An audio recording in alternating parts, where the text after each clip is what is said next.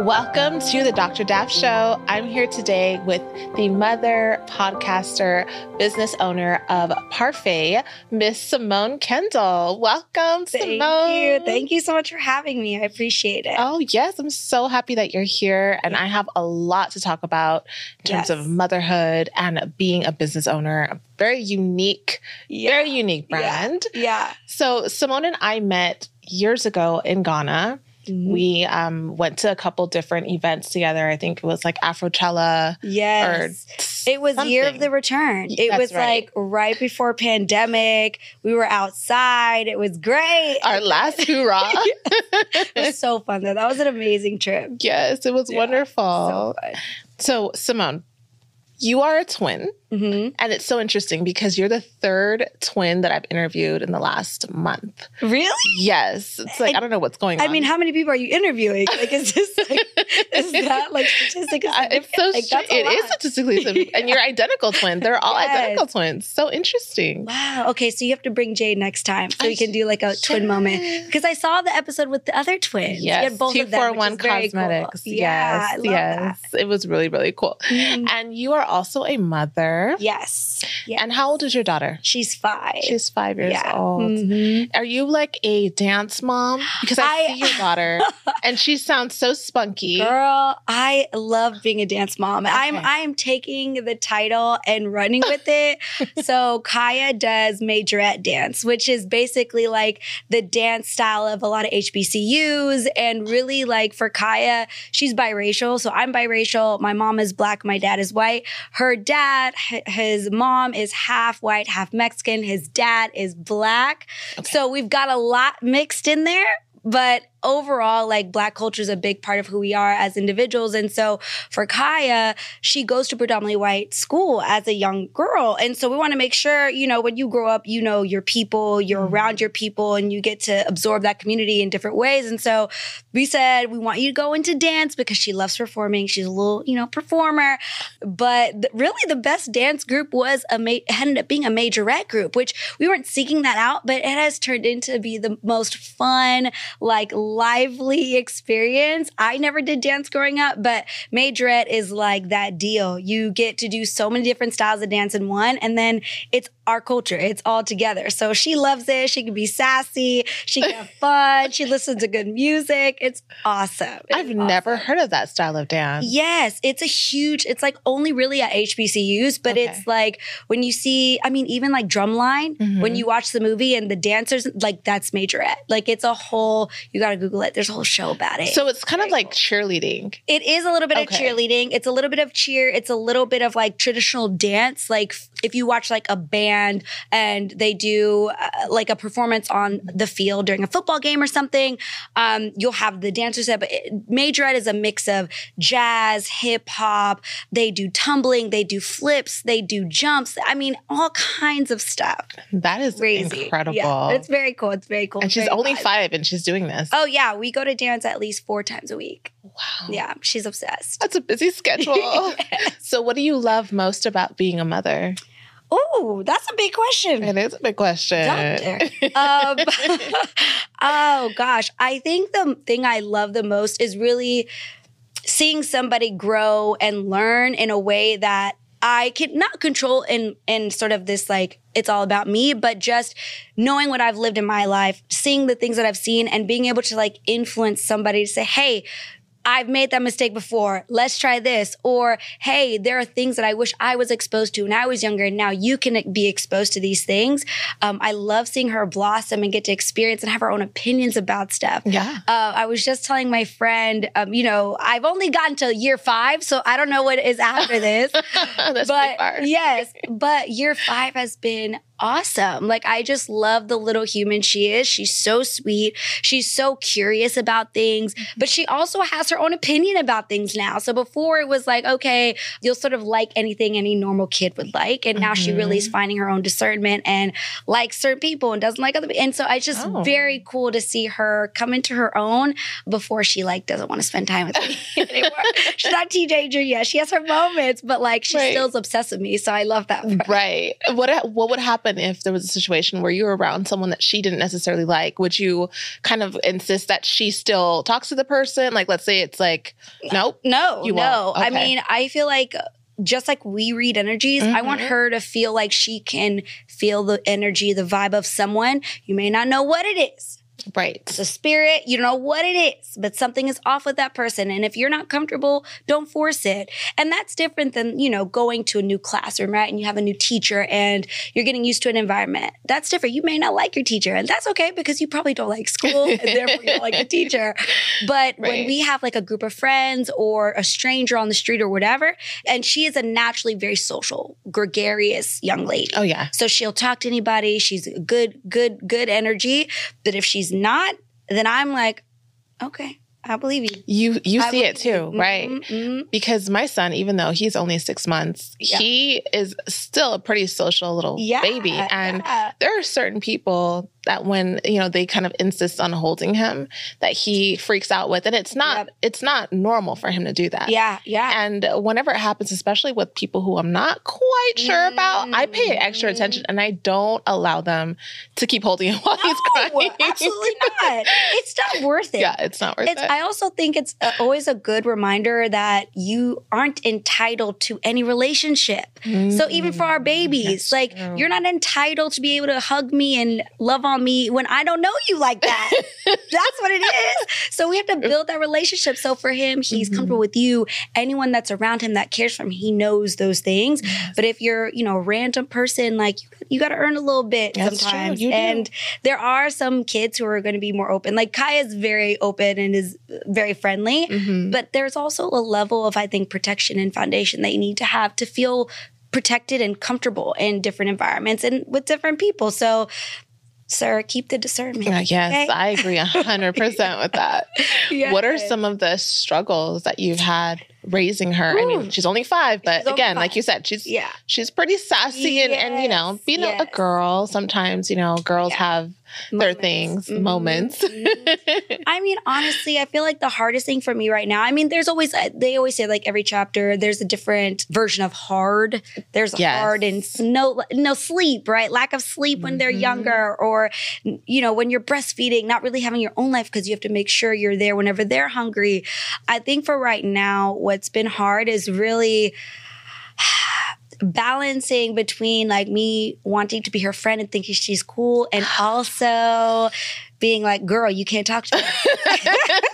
You can't talk to me. Like, I mean, it's funny, but like, you can't talk to me because I want her to grow up knowing that she can kiki with girls and she can have really good friendship, girlfriend relationships. And I think she's learning a lot between myself. I have sisters. I have a lot of friends who are girls who are, but also like boss women. So they're in their careers. They're doing whatever they want. They're being ambitious. And so I love having her around them, but her being so young and being around adults all the time, sometimes she forgets that she is not an adult and that she can't always say these things or do certain things, but they're manageable small things. I feel like it's more about me making sure that I'm tapped into what's going on right now and not forgetting that, hey, she sees everything. She hears everything. So if she ever says anything to the side, I have to also check myself to say, well, did you do that? Do you do that? Because you are a mirror. She's a mirror of what you're doing. So if I'm, looking at somebody crazy when they say something,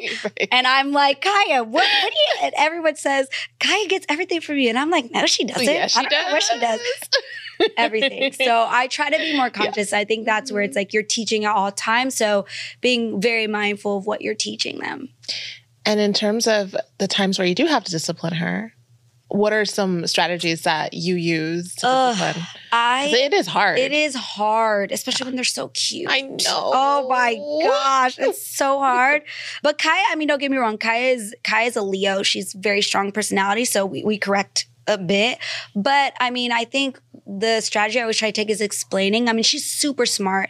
And sometimes I think parents can underestimate how much cognitive awareness a kid can have, even if they don't understand exactly why each time. There's beads of some sort of understanding that they take to other situations and that are applicable to other situations.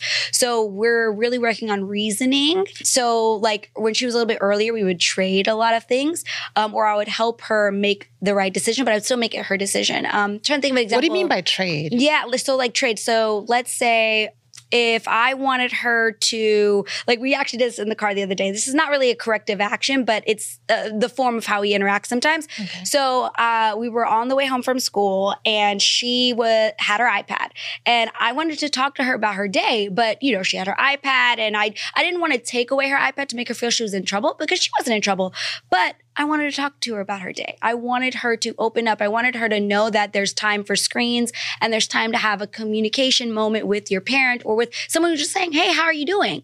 Like, don't just brush them off because you want to do something else. Really be present in that moment and talk to them. So I was like, okay, Kaya, I want to talk to you about your day. And I also want you to not be on your phone or your screen right now, your iPad.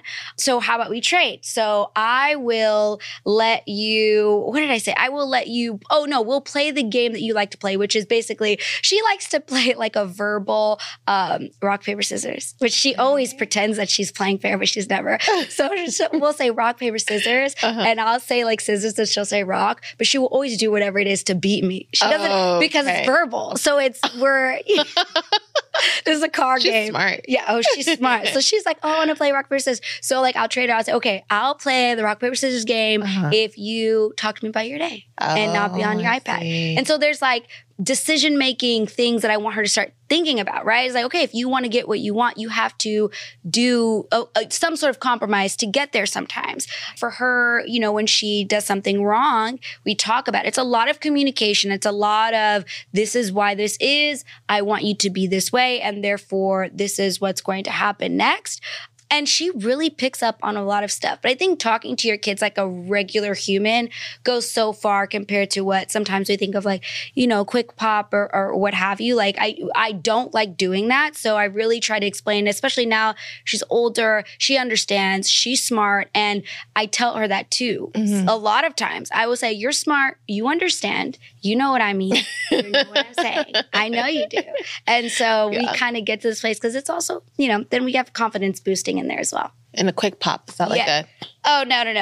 Is that what a quick pop is? Is that what that means? Quick pop is like...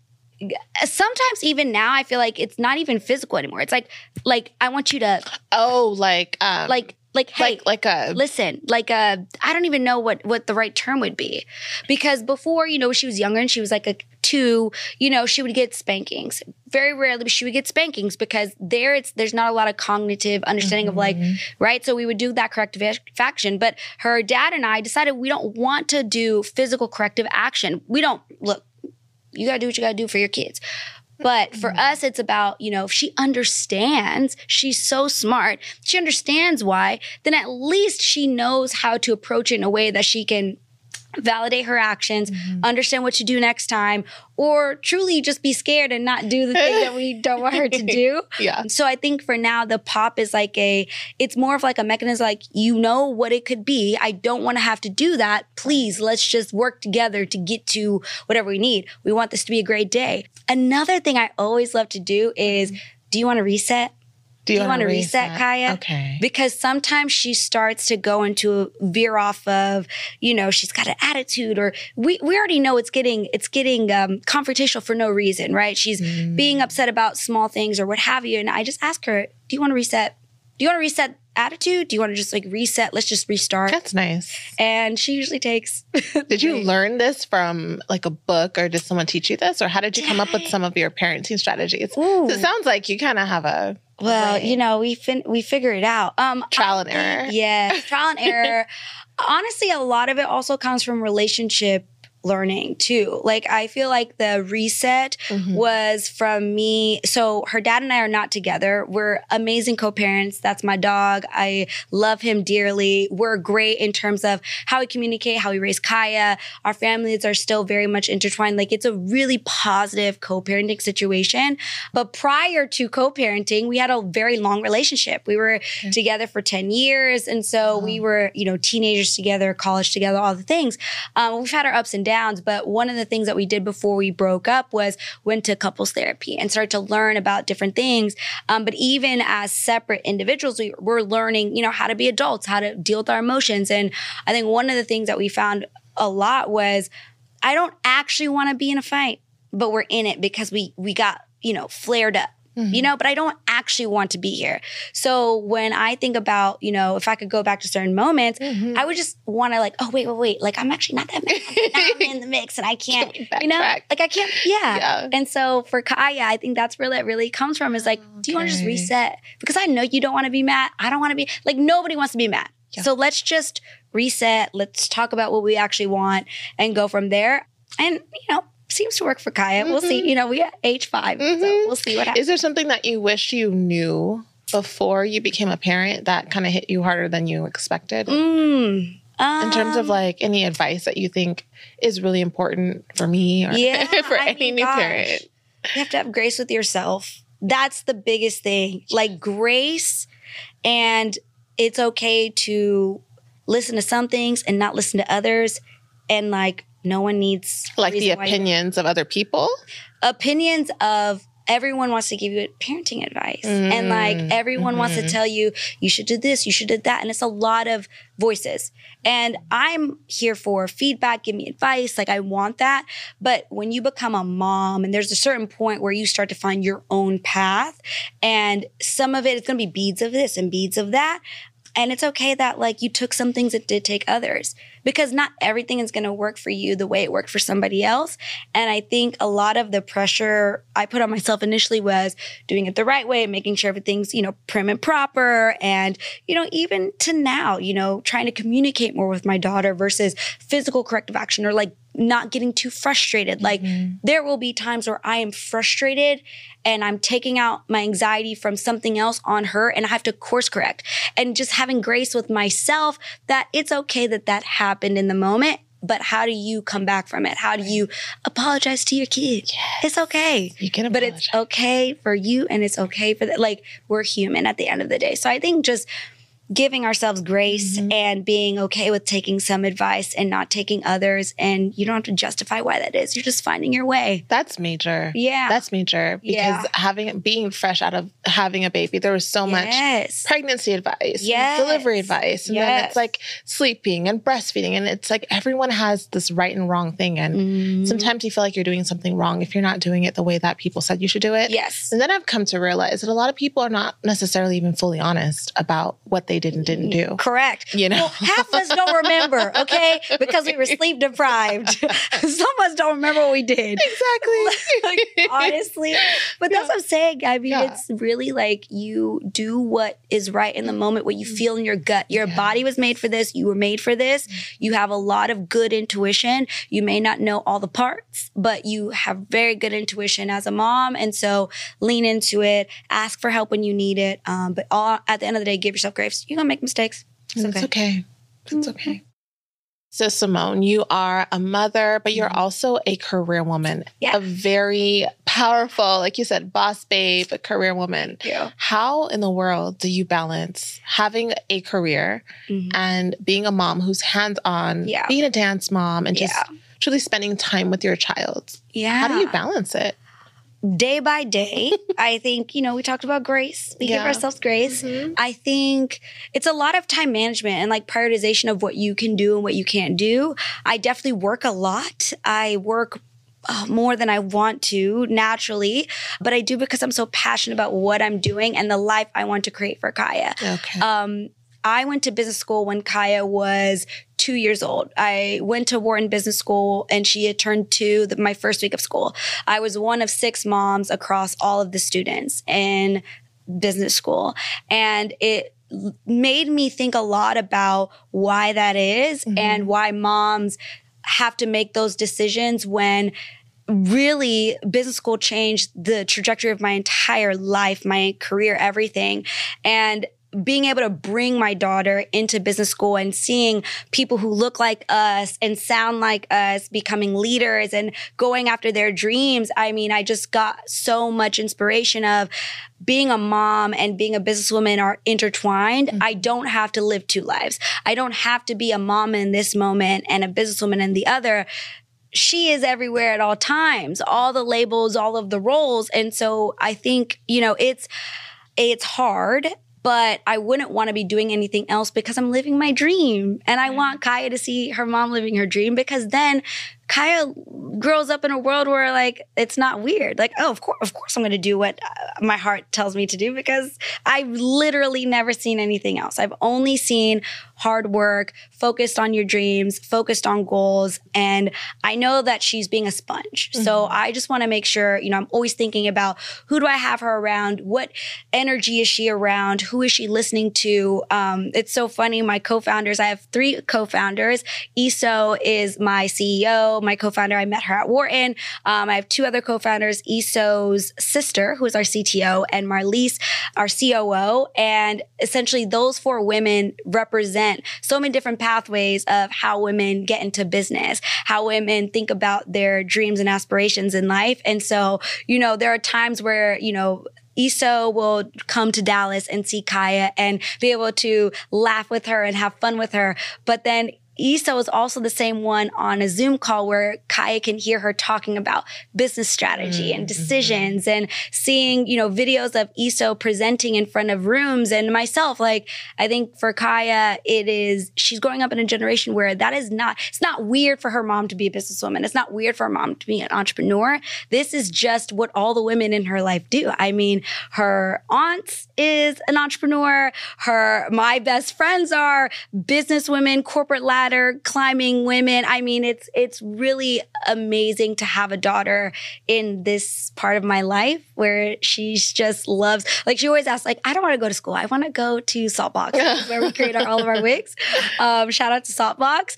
So it's a really cool blend. I don't think that 15 years ago, I could live this life. I couldn't really even live this life like pre-pandemic. So I'm just very thankful, very, very grateful to be a mom in this generation, because we're showing these kids that they can do whatever they want and take names. It's true. Mm-hmm. But a lot of women struggle with that internally, mothers, because, you said she was 2. So a lot of times you think, well, I have to be a mom right now. How am I going to justify being out at night, say, taking classes? Yeah. Or, maybe I'll just wait until my daughter finishes high school and then I'll go back to school. Yeah. So what did you tell yourself in order to not feel that weight of, like, maybe you're doing something wrong right now? Yep, because it's taking away time. You can never get time back. I think that's one thing why I'm a dance mom now, is because I had to force myself, I talk about time management, like, I had to force myself to make sure every single day Kaya had me and her time. And in some form, every day is not going to be perfect, but you need to give that time. Because I did struggle with mom guilt for sure, especially in business school, because business school life is, all day in class, and then you're going to events, and then you're doing stuff on the weekends, and it's a lot. But one of the things that I loved about my business school experience was Kaya was all up in that thing. She was at every event that was in daylight. She was at study groups. I mean, everybody in my class that I was around at least, once a month knew exactly who Kaya was, saw her grow over 2 years. I mean, there was this moment where it was a graduation weekend at school, and I had all my family in town because they were coming to see the ceremony. And we were walking down, there's this walk, Locust Walk, and you walk down and you sort of see everything, and it's a great place to take photos. So at the time we were walking down, all of the Black men at Wharton were taking this photo. So this is, like, you can imagine, probably 30 to 40 men in, like, full-blown suits, like, taking a big photo, like, big, very business-like photo. And so we just happened to be walking by, and when I tell you, all of these men's faces lit up when they saw Kaya, because they know Kaya. And so it was so cool to see all of them be so hyped to see her, but also because all of them knew her. They cared about her. And I think, these are moments that I will always, always cherish as a mom, because it's so common for us to say, I'm going to defer my dreams because I'm a mom. And I know that there's a lot of times where that is just the only way. Look, no judgment at all, but I decided to bet on myself and to do both. And I feel like when you're actually doing what's in your purpose and you have the village to support you, you should do it. I mean, financially, was it easy? No. But I also wouldn't be sitting here in an exponential sort of growth moment in my life without taking that risk and focusing on my dreams so she can have dreams as well. Right. It is a real deal, like put your seatbelt on yourself before your child moment, for sure. That is so true. You're right. Wow. Yeah. So I did read a study, a Harvard study that talked about this exact issue about, women having to balance both motherhood and being an entrepreneur or just being in business. Yep. And the survey reported that 79% of high achieving men want kids and 75% of them have kids. The research shows that the more successful the man is, the more likely he will to find a spouse and become a father. Okay. However, the opposite holds true for women. 49% of these women are childless, okay? But a mere 19% of their male colleagues aren't. So why do you think that there's this disparity? So basically what the study is saying is that women who want to be successful and who want a family tend to not have that opportunity once they achieve a certain level of success versus men. Once they're very successful, they have a higher chance of having a family. So do you have any thoughts about that? Or have you even seen anything in your life that sort of shows that can kind of be true for other women? Because you're in business, so you are with women who are grinding. Yep. And I mean, let me be honest. None of my women boss friends have kids except for me. I mean, I have friends who are moms who have absolutely taken a slower path to success, who didn't have access to all the things that I did. I think, prior to Warren, I was in a corporate environment, and I honestly loved the company that I worked for. It was really, really supportive. But there are certain things that any corporation can't avoid, and that is systemic issues with how we think about promotion, how we think about opportunity, how we think about who sort of gets access to certain projects that actually then lead to the results you need to be promoted and to have that acceleration in your career. And I think, even for myself as a manager at times, being in rooms where we were talking about growth of associates. So I wasn't in there when it was talked about me, so I don't know, but I can only imagine what it was like. But it's little biased things that can come through that automatically shift what opportunities people are given. And I think that's where, to me, it always ends up being. It's not that I would hope. I'm a very positive person. I'm optimistic. I'm going to give people the benefit of the doubt. But I don't believe that people are intentionally not promoting moms or not promoting women. Okay. I think that sometimes there's an assumption that they can't, for whatever reason, right? Oh, she can't stay to work on this project because she's got X, Y, and Z, and therefore we need to ask Bob because we know Bob is always here past 7. Right. So Bob can do it. But that doesn't mean Susan can't. And we also just made that decision for Susan. We didn't actually ask Susan. Right. And I think so many times that's what happens. It's good-hearted people trying to think logically about someone's situation, but not actually asking that person what they're capable of. And it's an easy slippery slope. I think that's one thing from a structural perspective. I think the other part is women, especially I feel like in our generation, we grew up moms telling us you can do anything you want to do. You can go to school, you can have a job, you can build your business. And when they say girl bossing a little too close to the sun, it's easy to do that and then wake up and realize ooh, yikes. Okay, so I'm 30. I don't have any kids. That's okay that you don't, but that's where that statistic starts to come in, right? It also, the statistic doesn't show whether that's their decision and they're happy with that or not. Correct. There's this idea that maybe women didn't want the kid. You just don't know. But do you think that women feel like they have to choose between in some scenarios having a child? Oh, for sure. I think for sure. In those corporate environments where if I don't go to the happy hour and I don't spend the time, then I'm not going to get that opportunity. I think there's also, career points that really are not, investment banking, consulting, it's lots of entrepreneurship. It's hours of dedication. That business is your baby. Even being a hairstylist, that business is your baby. And so it's hard to it's hard to balance the two for sure. And then you add on a layer of not having the best support at home. I think one of the reasons why I've been able to achieve what I've been able to do and can continue to focus on my dreams is because I have an insanely supportive network, an insanely supportive dad who's always there. He will do anything and everything for Kaya. I'm not teaching him how to do a diaper. You know what I mean? Like, he has been in the thick of it from the moment we began. And so I think for us, it was always, you do what you want to do to be ambitious and to reach your goals, and I'm going to do the same. And we're going to back each other up the whole way through. I think for single moms who don't have supportive dads, it's extremely difficult. And that's where it's one of those things where I don't want to tell anyone to not focus on your dreams, but that's where trade-offs come in. That's where timing comes in. I couldn't have done business school or what I'm doing right now without my village, without my support system. So trying to find that is the best thing I could do in terms of advice for anyone else is you need the support. You need people who are caring about you, achieving your goals, will sacrifice for you, and you do the same for them. But they don't have to be your husband. They can be a good friend. They can be your sister, your father, your mom. You know, if I didn't have a kid, I probably wouldn't be living in Dallas, Texas right now. But I moved to Dallas, Texas because that's where my family is. That's where I have the support. That's where I have the village.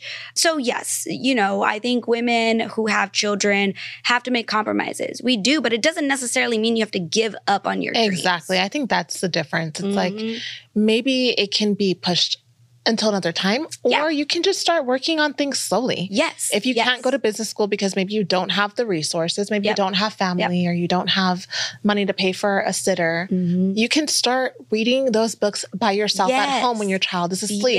And start putting things together. By the time you're able to, you'll be ahead of the game. 100%. You also don't need business school. You don't, I feel like in this day and age, you can learn anything you want to learn if you put your mind to it. Through books, through YouTube, through internet, Google, whatever. I think the difference is just access to networks. And so when it's time for you, if you need a network in order to take yourself to the next level, then it makes sense to do other things. But I mean, allowing, not being able to go to school to prevent you, no. Like, you can learn everything, like on the internet, through friendships, through books. And it's not a dream deferred. You can figure it out. And also, sometimes those constraints are on purpose for whatever reason, right? Like, maybe that's your testimony. Maybe you're supposed to be the one that got it without the perfect scenario, without all the money, without all the time, without all the support. I mean, it's not a good story if there's not a little bit of, a little struggle. testing. I mean, that's truth, because a lot of times we can feel bad about our situations. If you are in the class and you're the only person with a child or the only person without a husband, you may start to feel like, wow, like this sucks. How come I'm the one that has to go through it this way? There's way more people like us in those moments than not. I mean, I definitely felt a little bit of, isolation sometimes when I was in school being the only mom. And we talked a lot about it. We had like this very, very, very small mothers group when I was on campus. And I think that one of the things I realized, like, I talk a lot about being a mom and being isolated more so at business school because prior to business school, I was in a corporate environment where there were a lot of moms. Like I said, I loved the corporate environment I worked in. It wasn't perfect, but they absolutely had a really great work-life balance. And so we celebrated motherhood. We celebrated fatherhood. We celebrated people making time for the things that they cared about in their life and working really hard at the same time. So it was when I got to business school where it was like, oh, like literally no one has children. And if they do, it's the dad in class, not the mom in class. And so mom was usually at home with the kids and dad was the one that was working on projects with me. And so, it wasn't always easy. It was very isolating sometimes, but again, it's like, it's okay if you're the only one, but it's also like, you are a crusader. You are breaking these glass ceilings. You are changing it. So now the next mom who's like, oh, I don't know if I could fit in that environment. You can, girl. Yeah. You can. And they'll be like, there was this lady named Simone and her daughter that were always here. And we were here. And we did it. Okay. We did it. And it's honestly life-changing. So I think that's the key is like, really evaluate what's right for yourself. Make sure you have parameters in place to have a healthy environment for your child and whatever you want to do, but don't count yourself out too soon. I think that's like my biggest thing is, man, I'm seeing my dreams unfold now. And if I would have said, oh, it's too scary to do it with a kid, I would never be here. You really seemed confident that you could do this. Did you have any faith that you leaned on? Oh, God, for sure. I mean, I felt like, at the time that I talk about business school because that was truly the fork in the road of my life. I had been, prior to that, at one company since undergrad. So I had never interned anywhere else. I'd only been there. So I was like homegrown there and I loved it. But business school was a point of like, okay, I'm going to take a risk on myself. But the only reason why I applied to business school was because at the time, my very long-term relationship, we were breaking up. And I had this, I think she was maybe 8 months old. And I realized, oh, I'm not going to have dual income anymore. I can't just be okay with dual income because it's not a thing now. I might be by myself. How do I create a life that I'm happy about, that I can raise my daughter in and not worry? And so it's sort of like okay, girl, you got to get it together because you can't depend on another person anymore. And not in the way of him not being a great person, great dad, but we talk about a household and the type of place we want to live and trips and all the things. And so I said, okay, I need to do something that I know will set us up. And I had to take a risk to do that because if you don't invest, then like, how would you expect anything exponentially to change in your life? And so I really doubled down. I mean, I moved into an apartment that was not as cute as my previous apartment. I spent a lot of Saturdays and Sundays at home with my daughter, getting ready for GMATs and applications because I had no money to do anything else. I almost didn't apply to Wharton because I didn't have the $200 to apply.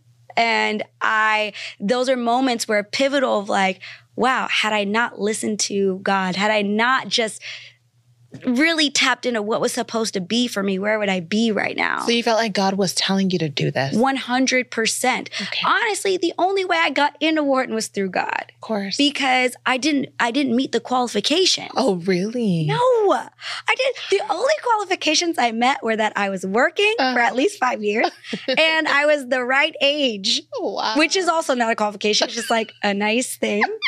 But like, I didn't have the undergrad GPA that you were supposed to have. I didn't have the GMAT scores that you were supposed to have. I think really what it was the ability to convey who I was, the type of leader I was wanting to be and was already, but what value it was to put someone like me in a room with the access and the information that Wharton was going to give, and how I was going to take just a mustard seed of what Wharton could give and create something like Parfait, which is, I only got to Parfait because of going to Wharton and meeting my co-founder there. But it's all these sort of points of which you can't always see what it is, but he is telling you and you have to believe him. And you may not know how you're getting there, but getting into Wharton was like what? Like me? But those are the moments where I was like, well, if not me, then who? Like, why not? Why not? And that's why I'm saying, like, for your dreams to come true, you have to think about it in non-normal terms. Have faith. Yes, you have to. Because if you're just going to do the regular, you're going to get regular results. Yes. You have to really believe in yourself. Like, everyone is uniquely put on this earth to do something so special. But you have to find it.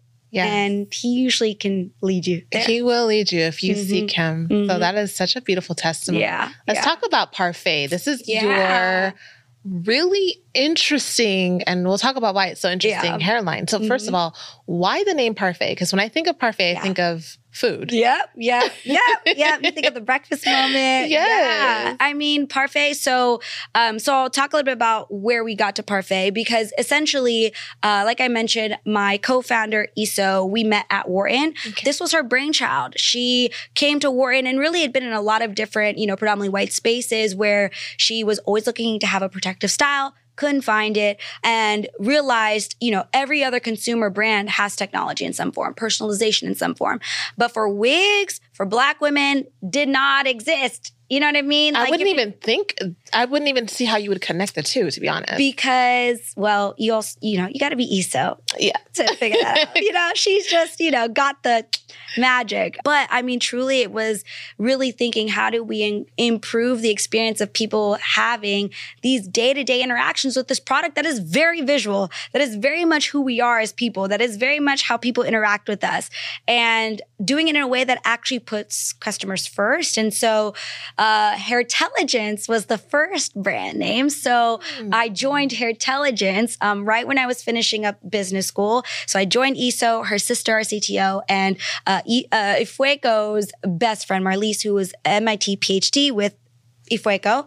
And we started building this thing, and we soon figured out, okay, there's some aspects of AI that need to be fixed in order for us to use technology to actually create really well-fitting wigs. We found that we needed to make sure that we could actually fit someone's head, right? So this is sitting on your head. So we've got hat sizes, you've got jean size, but we don't have head size for a wig that is going to hug your head. Mm-hmm. And if it doesn't fit right, it slides back. If it doesn't fit right, you've got gapping in the back. There's all these things. And we, as Black women, often are just sitting around dealing with an extremely uncomfortable thing on our head, being super self-conscious about it all day. And we wear them for decades. I mean, a lot of us have worn extensions for decades. And so, we had a Hairtelligence. We were able to get some pre-seed fundraising money and really help us build our business. And so in October of 2021, we had raised a good amount of money, and we had launched our beta, our first private beta, where that was under the Hairtelligence name. So we had basically created a wait list of like 10,000 people who were interested in our wigs, wanted to know how are we using technology to create better fitting wigs.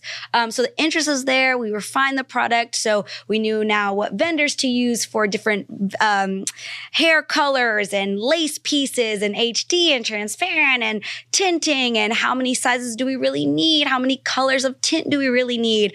And realizing, there's all these little sort of struggles we had to solve for. But then you add on this technology aspect, whereas the only way that we could actually serve women of all color, shapes, and sizes was having a data set of people who are like that, so we could then build products for them. I see. But that data set didn't exist because data sets today, especially in any sort of AI environment, they don't look like you and I. They predominantly look like white men. Can you explain AI for people who don't understand what that means? So the easiest way to describe AI, which is artificial intelligence, is a computer making decisions for us without us actually having to tell the computer what decision to make. It learns over time what decision a human would make if a human were in that moment. So artificial intelligence is just that exactly. So, instead of having a stylist say, hey, you're a color warm brown, the computer will say, you're warm brown based on these dimensions and these things. And so we use AI, which helps us match a customer to the right size, to the right skin tone for their lace. We also use computer vision to actually collect the information from the customer to do that. Wow. So it's basically what we've coined as selfie technology, but we have our customers take 4 selfies. From those 4 selfies, we'll be able to tell you your head size and your skin tone. So when you get your wig in 5 to 7 business days, it's completely fit to your head and to your skin with just 4 selfies. Wow. That is incredible. Yeah. Well, the topic of wigs in and of itself has been something really interesting with the Black community, especially. Yep. I remember being in college, and this is before wigs became really popular because they kind of took off. I want to say maybe in 2009-ish, where people started being comfortable wearing wigs. Before that, when you would go to a beauty supply shop, they were costume wigs. I remember being in college, my hair was just a wreck, and I bought one, and people would be talking to me, and they're looking at my hairline. Oh my and God, I remember having friends sleep over, and at the middle of the night, I would take off my wig and put it in my drawer. Oh my God. Because I didn't want them to know I was wearing a wig. Yes. Because at that time, to say you're wearing a wig is it was the craziest thing, right? Oh my God. So we've come so far with it. Oh yeah. Wigs are now very much normal. I mean, I think, a lot of investors ask us that too, how all of a sudden did wigs kind of come back and be in the mix? And I think there's been a few different I would say, market trends that have shifted and made it more normal, more okay.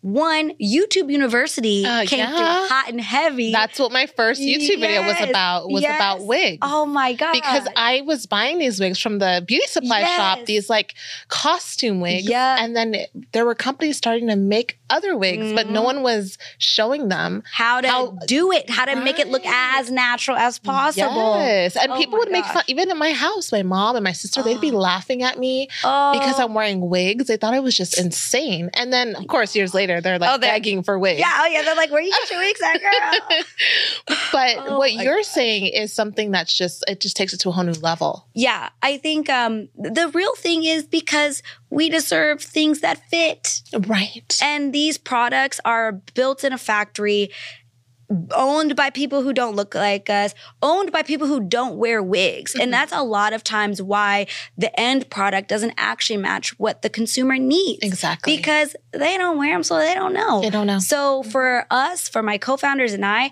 we wear these wigs all day, every day in different forms. Like, I love wearing wigs as an expression of who I am one day and change it the next day and have long blonde hair one day. And then I also love to wear my natural hair too. I love it for the amazingness of choice that it gives me. My co-founder, Iso, she wears them as protective styles. She had really severe chemical relaxer damage back in the day and has been really growing out her hair ever since.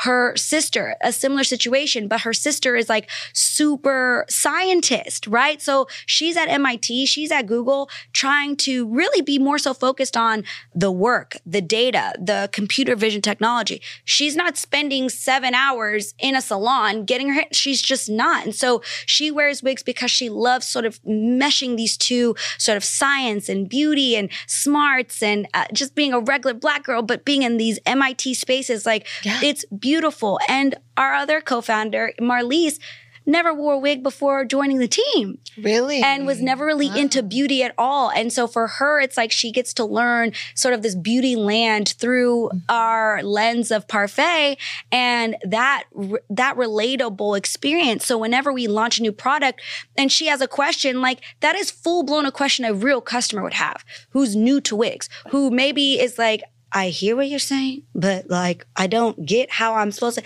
Like, those perspectives are so valuable. You need that. Because all of us wear our product all the time. And I mean, I think in this day and age, when you're building a very customer-centric product, if you're not actually the customer, good luck to you. Good luck to you. I don't know how you do it. It's not going to be done as well. It can't be. No. It can't be. You have to have it part of the experience. Yes. So what exactly does Parfait mean? Yeah, so Parfait is a layered, customized approach to everything we do. So if you think about a parfait, right? You could have chocolate, fruit, yogurt, whatever you want in there. But however you make your parfait is perfect to you. So parfait in French is perfect. It's layers. It's so you can make it savory, you can make it sweet. You can have it for breakfast, lunch, or dinner. Parfait, tailored hair, there's AI in literally the spelling of parfait, tailored and hair. Like, there's all these multi-layered things that just became such a viable reason why we thought Parfait was the best name to sort of rebrand. So initially we were Hairtelligence. And as we sort of closed our beta and started really understanding, okay, who is our real customer? What sort of experience do we want her to have? And we realized we needed to come back into the market with a very luxury, elevated experience. We knew that our products were of the highest quality you could possibly get on the market.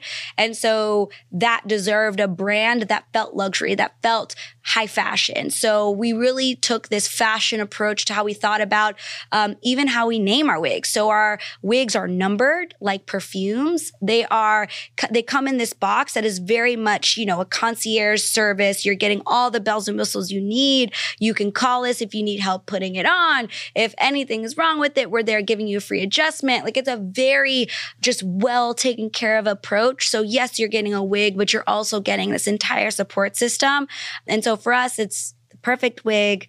It's whatever version of a wig you want. You can change all the elements of your wig and it will always still fit you. It will always still be perfect to you. That's beautiful. That approach to the brand is really unique because there are so many wig companies out there. It's insane. A lot. But what makes certain things stand out is sort of like what you're saying, some of the bells and whistles. When you think of like companies like Rolls-Royce, right? It's like, okay, it's a car and it's luxury, but then they'll pick you up and make reservations for you and do all these extra things that just make the experience more special. Absolutely. So that's really nice. And then of course the amount of time and research that went into everything you're doing. It's not like buying a wig from a company in China, right? No, it's completely different. Yep. And I mean, I think, China is going to try their hardest to understand the Black woman as much as they possibly can. Right. But they don't understand her. They don't know her. They aren't her. And I am excited for a world where, Parfait is prioritizing Black women because normally we are forgotten. Normally we are unseen. Normally we are underutilized. And so we have this belief that if we prioritize the minority, it will then fit everyone else because we're essentially solving for the hardest communities possible because of the lack of data, the lack of focus, the lack of research. And so, yes, today Black women are our core and we build for her, but Parfait sells to all women, shapes, sizes, colors in between, because one of the things we've learned a lot about is just overall, women wear wigs for all different types of reasons. Absolutely. Protective styles, fun things for me, but also a lot of women wear them for severe hair loss, alopecia, moments where they go and they have some sort of medical treatment that forces them to lose their hair. And there's a level of just losing yourself that can happen if you don't feel comfortable in what you look like, how you enter the world. And so there's a huge group of women coming into the wig market who maybe were using clip-ins before or doing fusions or whatever and saying, hey, I don't want the damage anymore. And wigs are a great alternative, especially when these wigs are actually looking very natural these days. Yes. So, and you can have fun and you have the access, but that's where the barrier of, if you buy a wig from China, a lot of times it's not going to match your skin tone. It's not going to fit your head and you won't get any help with it. And they'll come smelling like smoke and strands sticking straight up and all kinds of things. Because it's been sitting in someone's warehouse for the last 2 years because of the way they manufacture.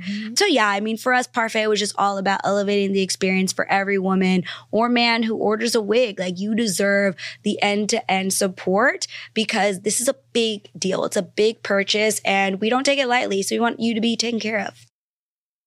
You were able to raise money, right? Yeah. To be able to, how was that process? Oh, man. It was a journey for sure. We had raised a bit of money before I joined the team, and that was helpful. I think Isel says the statistic is like she had 49 no's before she had a yes, and, just pitching and not giving up.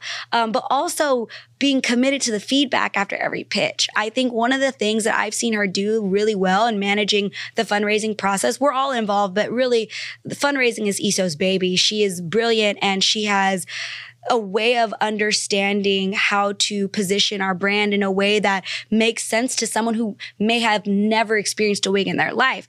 We were often pitching to white men who had never even had a wife or daughter who wore a wig or extensions and trying to explain how big of a problem it is that they don't fit. Explaining that you cannot wear a wig without customization. You cannot wear a wig without tightening it a little bit in the back or coloring a little bit of the makeup. And why is that so important? Why is it so important to who we are as people walking into these rooms? So, for us, it was always sort of step number one was helping an investor understand the problem. And we had to rework that a little bit to make sure that we were really hitting at what that problem was, how salient that problem was, but then scaling it out beyond Black women. Because then we got to the point where we were like, we're Black women. We know Black women. We can sell to Black women. But then it's like, well, that market's really small. And it's like, well, no, there's a lot more people than Black women wearing wigs. But right now, today, she spends the most. And so how do we articulate how large of a market this is? And actually, if we really put a brand that is trustworthy and actually putting consumer needs at the forefront, how many more people could be served? Because right now, what they're doing is they're struggling with pieces that actually break off their hair. So if you think about all these, predominantly white women using fusions and trying to use the little bit of hair they have left, bleaching it and then putting your hair needs a break. And so for them, I think a lot about, communities that are not necessarily my day-to-day experience, but what injustices are they dealing with because wigs don't fit or they're spending way more money on a product than you or I would buy because it's marketed to them in a different way, but it's the same product all the time. There's all of those things were really hard to explain to investors, but I think really, again, being focused on the problem, the market, how large the market could be, in a way that anybody could understand, not just women who understand the problem innately. That's great. Are the wigs something that the average person can afford? Because wigs can sometimes be so expensive. Yes. For someone who wants to change their hair as often as, people who wear wigs for like fashion want to change it. Is it something that you think is truly like an investment piece? Yeah. I mean, I think for Parfait wigs, for sure, it's an investment. Our wigs range from around $400 to $1,200 given length. I mean, this is a very long wig and it's very blonde, so she's a little bit more expensive. But I will say, I think there are a lot of options on our site that are, $400, $500. And for women who are shopping for wigs now, if you think about the amount of money you spend on the raw hair itself and then going to a stylist and having them install it, that can run you $400, $500, $600 easily. And you have to maintain that, right? So you have to go back to the stylist to help make sure they're fixing your frontal if you had that glued down. There are all these different things. So for us, it's really about making sure that we are explaining like quality matters, and that's why the price is the price, and we're not going to back down from that. But I do think that there is a world where these wigs don't have to be this price. And that is truly where automation and manufacturing innovation comes in. So for Parfait, it's all about how do we elevate the entire industry to be better and to be more customer focused. Well, part of that is building in real manufacturing innovation through robotics, through technology, to be able to bring the price down of some of these raw materials. Because truly, the most expensive part of creating these wigs is the raw materials themselves. And we're paying for labor to hand stitch all of these hairs into this lace piece. Really? And so to have a really high quality wig with 100% human hair that can be dyed, fried, laid to the side, it's expensive because you're sourcing hair here, you're paying for someone to put it together there. And so for us, it's a lot about how do we, from end to end, vertically integrate the supply chain so we understand what the customer wants. We are building products at the source of the product that actually matches, and we're doing it in a way that has ethical labor practices that infuses robotics. So we don't need 100 people in a sweatshop laboring over lace pieces, but in actuality, we need like 20 who are getting paid fair wages, that are having great work-life balance, that are being able to live their life, but have a robot assisting them. And so these are really big visionary moments for us where now that we have the data, now that we have sort of the standardized process of creating a wig from scratch, a custom wig from scratch that we can scale, then we start bringing that automation. And that's how we get to mass access, because when you bring that price down, we can now offer a wig that's, normally $800. We can offer it at $200 because of automation and technology innovation. I see. Wow, you sound so passionate about this. You're definitely in the right field. And we'll get there. We'll get there. We have these great minds working on this. And now that we know that this is something that's achievable and necessary, we'll get there eventually. Yes. There's too many of us wearing these wigs every day for them to not be better. Right. Well, your hair is super, super beautiful. Thanks, girl. And I'm definitely going to see if there's a wig that suits me, because I love wigs, and I know that I can find something that's so gorgeous and custom, which I've never had before. Yes. It will change your life. I mean, the way that it hugs your head when it actually is like a well-fitted wig, it is... Yeah, it's a different beast. So we got to get you a wig soon. Yeah, you always look so put together, and you always just present as someone who just has it all together, even though I know, of course, it's life. Like, no one has it all together. But being a mom and a businesswoman, an entrepreneur, working so hard, how is it that you manage to find time to really be like in your femininity and take care of yourself and just show up like the woman that you know that you are? Yeah. Is there anything that you do? I mean, it's a struggle sometimes for sure. I think that the way that I put it in my head, because I sell wigs, if my wig is not laid, I therefore then don't sell a wig. So You gotta get it together. Walking advertisement. Yes. Yeah, and true. it really does. So I think for me, a lot of times when like I need that extra push to do, look the way I need to look or present myself in the way that I feel like I do, it's always because I'm very results driven in terms of getting to the goals that I want to hit and using everything I have in my power to do that. I never want to go to something and say, oh, I should have done this or that or no. So for me, that's a very big motivator. So what do you do? Do you like wake up early and do your makeup? Well, or like how do you? Yeah. So makeup, no. Okay. Hair is always going to be together. Okay. Makeup, absolutely not. I think that's been my little thing is now I always get my lashes done. I don't wear makeup day to day anymore. I mean, we have makeup on today, but I don't wear makeup day to day anymore. I focus on making sure my lashes, that's like my one personal care thing I always do. Like people are always like, oh, I always get my nails done. Lashes are my thing because I can literally not do anything else and feel like Simone. So that's that. I think for wigs, what I like to do is I like using adhesive. I like using glue on my wigs because I can wear it for 4 or 5 days and not do anything else. So it looks fresh and it looks great. But like I am rolling it up, putting a bonnet on every night to make sure when I take it off, it still looks good. I also am the queen of, look, I will put this wig on for this moment and rip that thing off and go about my day. So, I mean, I think it's like, as, being a leader in a beauty brand, you kind of have to do what you got to do. Like, I can't go to any investor meeting without a wig on. Like, I have to.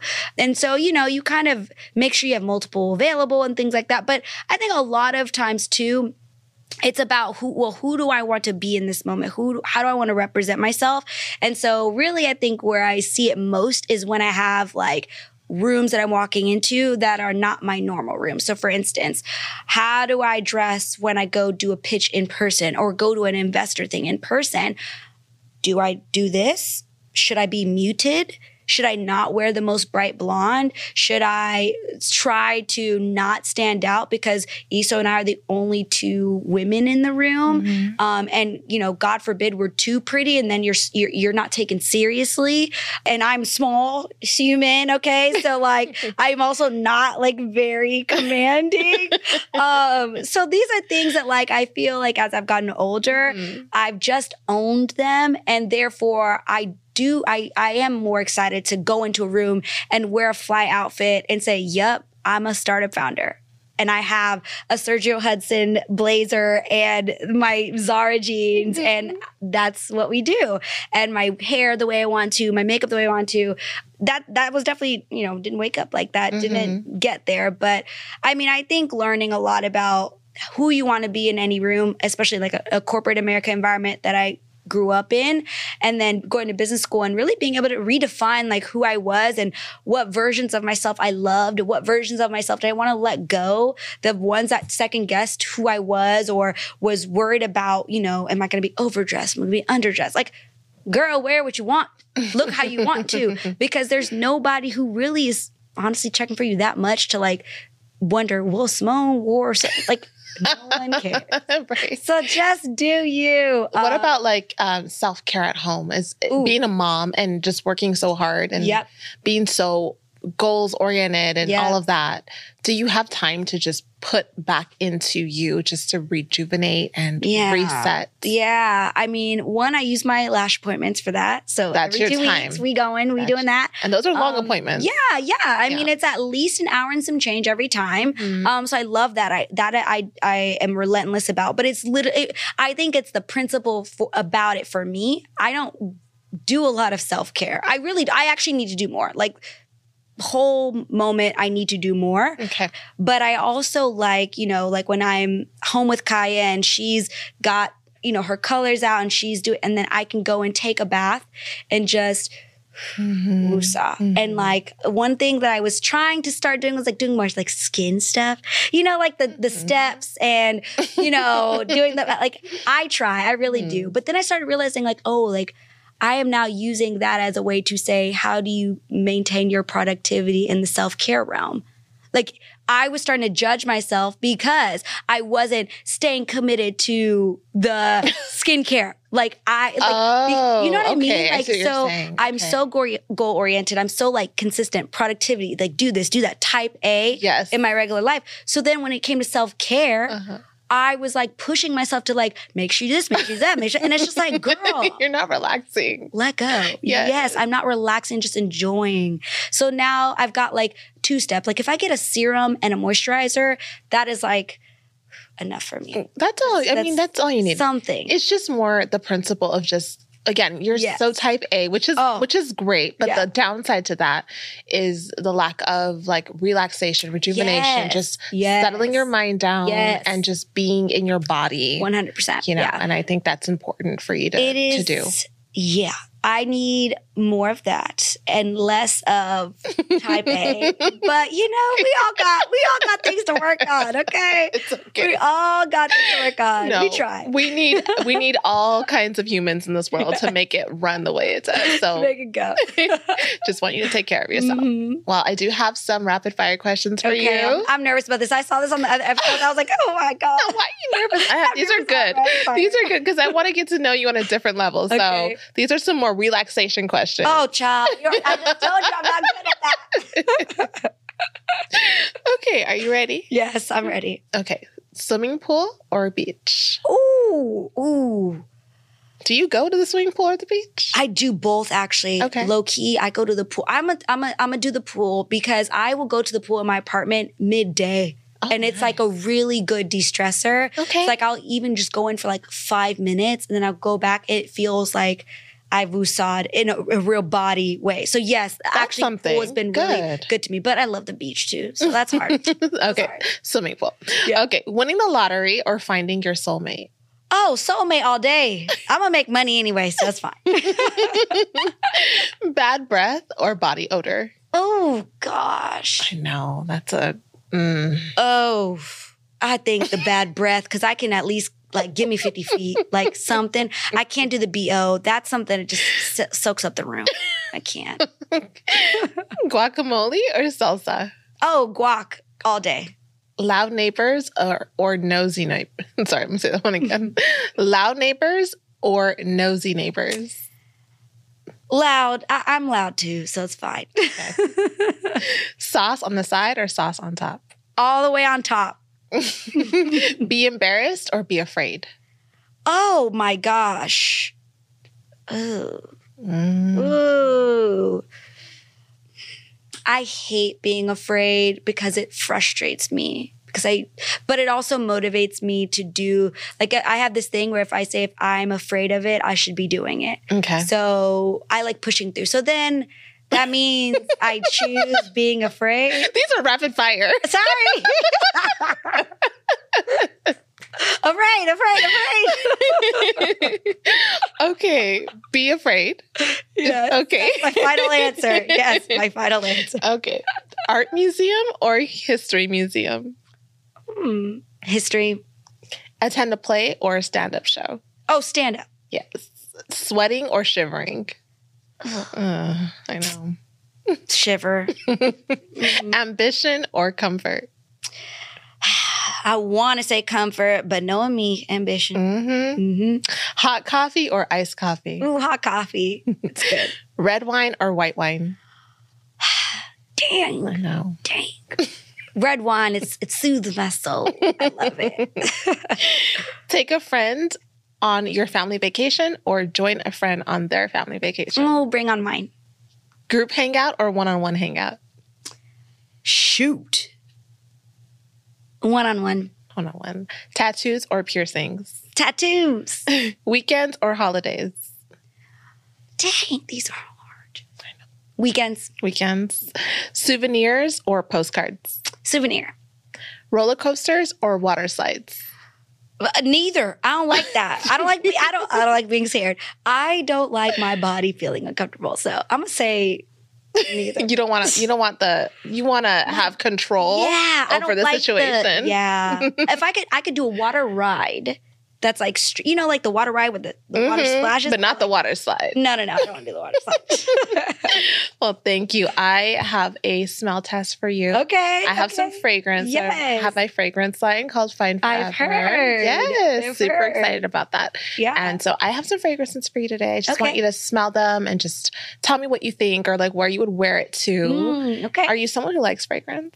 I like fragrance, but I'm not a fragrance girl. But I want to be. You know, like the ladies who have like the whole setup and it's all color coded. I want to be that girl. You want to color code. I want to do that. I want to have the sense for the moment, but I don't now. But look. Well, maybe this can help you. Fine Forever. Yes. Fine Forever will help me. Okay. So this one's our debut fragrance. It's Okay. called 2911. Okay. Slides Gosh, out. gorge. Thank you. Gorgeous. So this is the signature. That's the signature. That's our debut fragrance. 2911. What's 2911 mean? So 2911 is a scripture in the Bible, Jeremiah 29:11, and it talks about God's plans for your life and saying that God has a plan for your life to prosper you and not to harm you, and has a future and a hope for you. So it's basically a scripture to remind you of the promise that God has a purpose for your life and a plan for your life, and it's a good plan. Oh my gosh. Okay, I'm struggling. Okay, here we go. So now I'm going to smell this and I'm going to think about all of that. Okay. Oh my gosh. I'm going to do this. Look, I told you I'm not a fragrance girl. I don't know how to do this. How do you do this? Like, just don't rub it. Okay. Oh, it's beautiful. Well, now I'm just thinking about like the way that you connected scripture to the scent, you know? So it's like how you feel when you hear a specific song or whatever. Now, when I smell this, I think of like God's plan. Yeah. You like to connect it like with the meanings. That. Yes. Okay. I love it. I'm such a purpose-driven person. Yeah. So I love that. This smells so good. Now the scripture got me, child. The scripture got me. The smell. I love that. That's beautiful. Thank you. Well, beautiful. You talked about having the faith of a mustard seed. Yes. When you were talking. Yes. This fragrance is from our new line, Faith Collection, and this one is called Mustard Seed. Okay, Mustard Seed. Yes. Ooh, I feel a little velvet on here. Yes. This is gorgeous. Also, so our packaging is also like, your packaging is gorgeous. I'm a sucker for packaging. Our packaging is very like, it's a whole experience, and this is like the texture, the colors, the bottles you have. Everything makes a difference. Yes. In how you experience it. Yes. Yeah, we definitely. Oh my gosh. I'm also like trying to be very gentle. I don't want to, because now I'm a fragrance girl, so I'm trying to learn all the things. Ooh, that smells awesome. Okay, other arm. I'm gonna run out of arms. This is a lot lighter than the first one. It's definitely the lightest three. But to me, like, I would wear this out. Yes, it's definitely a bright outdoor scent. Yes, like I would go out in this. Like that one, this one was more like comfortable. Like, I don't know, maybe it was more like internal. Okay. Maybe because of what it means. Like, I don't know, it's like a scent for me. Like a personal scent. Yes, this one is like, I smell good and other people know, like I want people to, I don't know what it is, but this, like, I'm going out in the world. Yes. This one smells beautiful. Ooh, I like that a lot. Also love the way you have it here. You like this that? Is dope. Yeah. Thank you. This is very cool. It's like slightly like, this is really cool. I love that you can appreciate the little things behind. Oh my gosh. I like packaging this bottle. This bottle is gorgeous. Thank you. I love that. I love that. Yes, mustard seed. Okay. So we love mustard seed. What do we have next? And part of this collection, this Faith Collection, this one is called Silent Storm. So this one, the idea behind it is that God will silence your storm. So when you're in situations where you are fearful, maybe lacking faith, just know that.